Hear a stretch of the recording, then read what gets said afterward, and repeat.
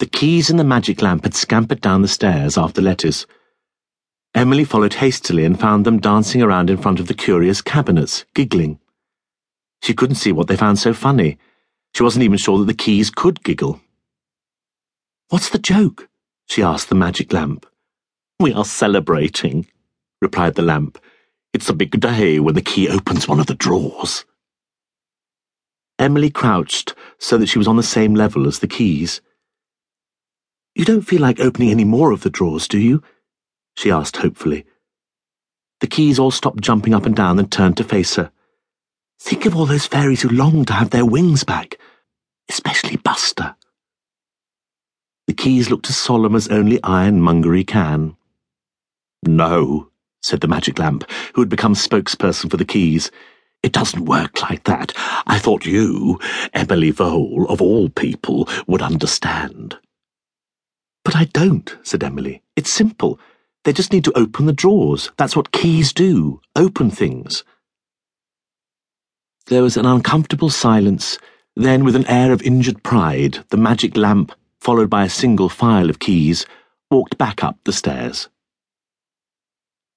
Emily stared out of the shop window and thought to herself that being keeper of the keys wasn't all it was cracked up to be. She was just about to join the others when she saw a small dog. It was making leaps in the snow in an effort to reach the shop door. Emily went outside. The little fellow had huge chunks of snow frozen to its fur. She lifted him up and brushed him down. His name tag read, Donut. Emily ran back inside and up the stairs to the living room, clutching the first breakthrough in the murder of Sir Walter Cross. "Look what I found," she said. "If it's another aunt, I don't want to know," said Buster, his nose still in a comic. "It's Donut," said Emily, taking the poor frozen hound to the fire and popping him down on the rug. The second that Donut saw Fidget, he started to bark as if his life depended on it. "Oh, for goodness sake, quiet, bonzo," said Buster. "Woof, growl, woof," said Fidget. Donut stopped in mid-bark. Emily and Buster looked at Fidget. "You speak dog?" said Buster. "Only a smattering," said Fidget modestly. "All cats have to have the basics. It comes with the 9 lives package." "What did you say to him?" asked Emily. "Put a fishbone in it." "Can you tell us what happened to Sir Walter Cross?" At the mention of his master's name, Donut was up on all fours, tail wagging, nose pointed. He stared at the living room door, head on one side, as if he expected his master to walk through it at any minute. "Sir Walter's not coming back," said Emily, and tried to comfort him. "He won't understand," said Buster. "You don't speak dog." Donut looked at Buster, and Emily was certain that she saw a glint in the dog's eye. A not altogether friendly glint. Then the little chap jumped into the air, landed on the carpet, and rolled over dead. "Oh, no," said Emily, bending over him.